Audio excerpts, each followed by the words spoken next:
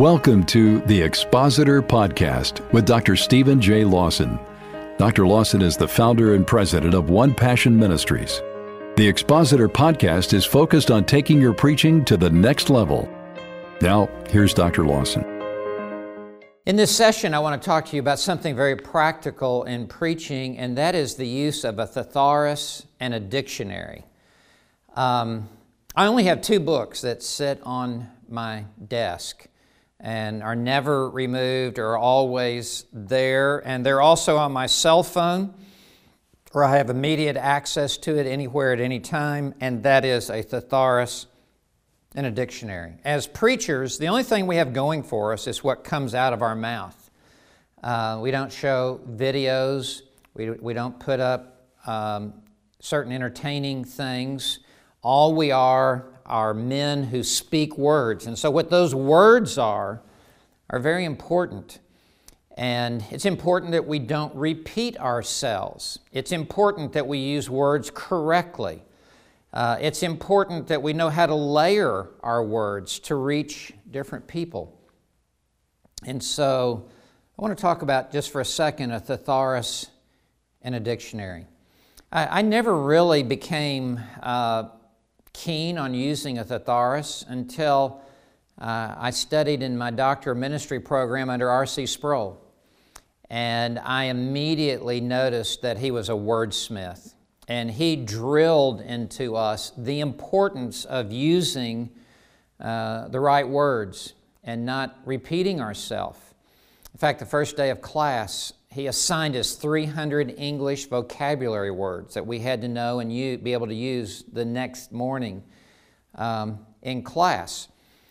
And so I got the message, and ever since then, I've had a thesaurus and a dictionary sit right there in the very center of my desk. A thesaurus is very important for several reasons. One, a word that you use in a sermon will hit a point of diminishing return. After you use it, let's say 4 or 5 times, it begins to lose its impact. And certainly in the same sentence or in the same couple of sentences, I don't want to use the same word again and again. So as I'm writing my manuscript, I'm continually pulling down that thesaurus or pulling out my cell phone and looking it up and looking for alternate words. Also, I remember Dr. Sproul telling us you need to have words that communicate with professionals, words that communicate with blue-collar workers, words that communicate with teenagers, words that communicate with an older senior citizen. And you can say the same thing, but with synonyms that reach and connect with different people.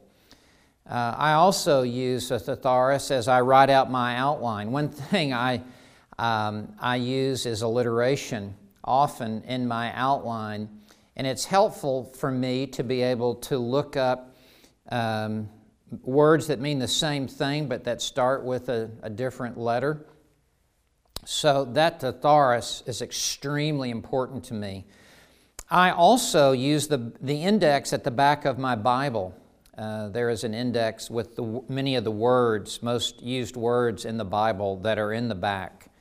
And I will often look through that under a particular letter.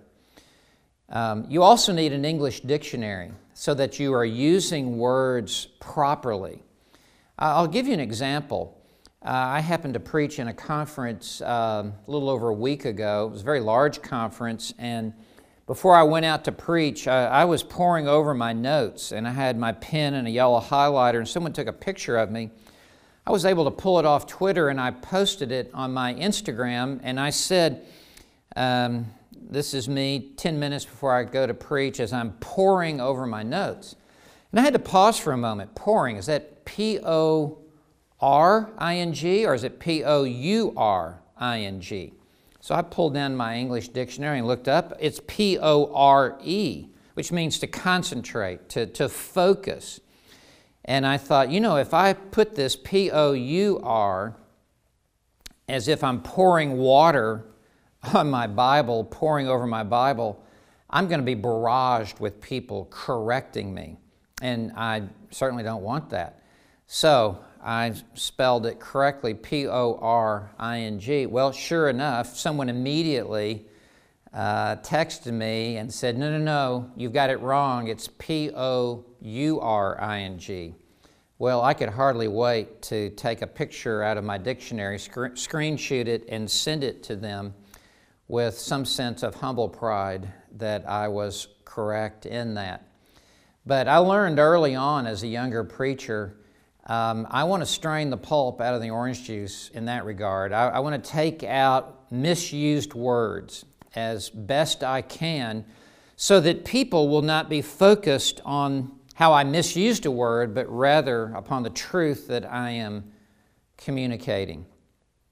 I would encourage you not only to have a dictionary, English dictionary and a thesaurus, but to use them on a constant, ongoing basis. And so, just to wrap this up, I want to tell you again, those are the only two books that just remain permanently on my desk, of course, as well as a Bible. Well, may you be able to access those two resources, and I think that you will be well served as you preach the Word of God. Thank you.